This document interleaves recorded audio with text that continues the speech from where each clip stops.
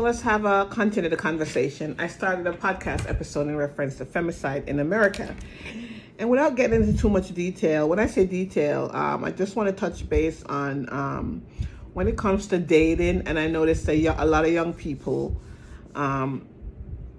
tend to be fascinated with when men are obsessed or display obsessive behavior. For instance, they'll give their phone to the man or whoever they're dating, whoever they're seeing, and that person will put a tracker on their phone. Okay, they also feel when the man constantly texts them or constantly want to know where they are or constantly call them, they think it's a display of love. But I want to tell young people that if you come across someone that's displaying these behavior, these are a form of control, and these obsessive behaviors are a form of control and a form of a sign, red flags, that there is something definitely wrong with that person. So you need to be aware if these men want to know where you are 24/7. They want to track your phone. They constantly text you. They constantly call you. Those are the three things that I've noticed that young girls they talk about and they're fascinated with. And they attribute it as saying that, well, the man loves them or he loves me. That's why he wants to know where I'm at all the time. But as parents, we need to teach our young kids that these behaviors are signs of control and signs that a man is abusive. Remember, a man don't have to hit you physically for him to be abusive.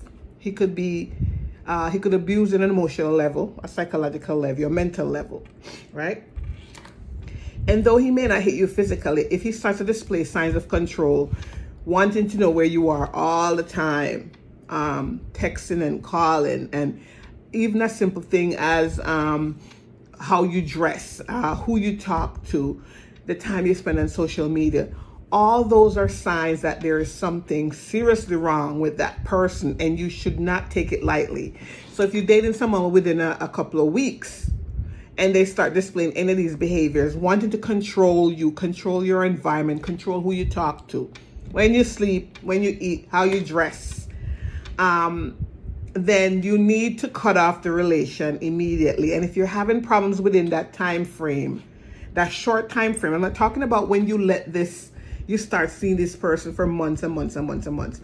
I'm talking right at the beginning. If you recognize any of these signs, they want to know where you are 24/7. They start tracking your phone. They're calling you constantly, texting you constantly, wanting to know what you're doing. Telling you can't do this or saying that you can't do that. If they explain any of these behaviors, you need to end the relationship. This is not how you love someone, okay? Don't take this lightly, because what's happening now, a lot of these young women are being killed, right? And we're hearing from family members that, the signs were there, and these were the signs these men were displaying. So you need to be very aware of when you're dating, whether you're meeting these men online or you're meeting them out and about. When they start to display any of these behaviors, like they want to control you. It's he's the spot. They want to control you. You need to end the relationship right there. Do not prolong.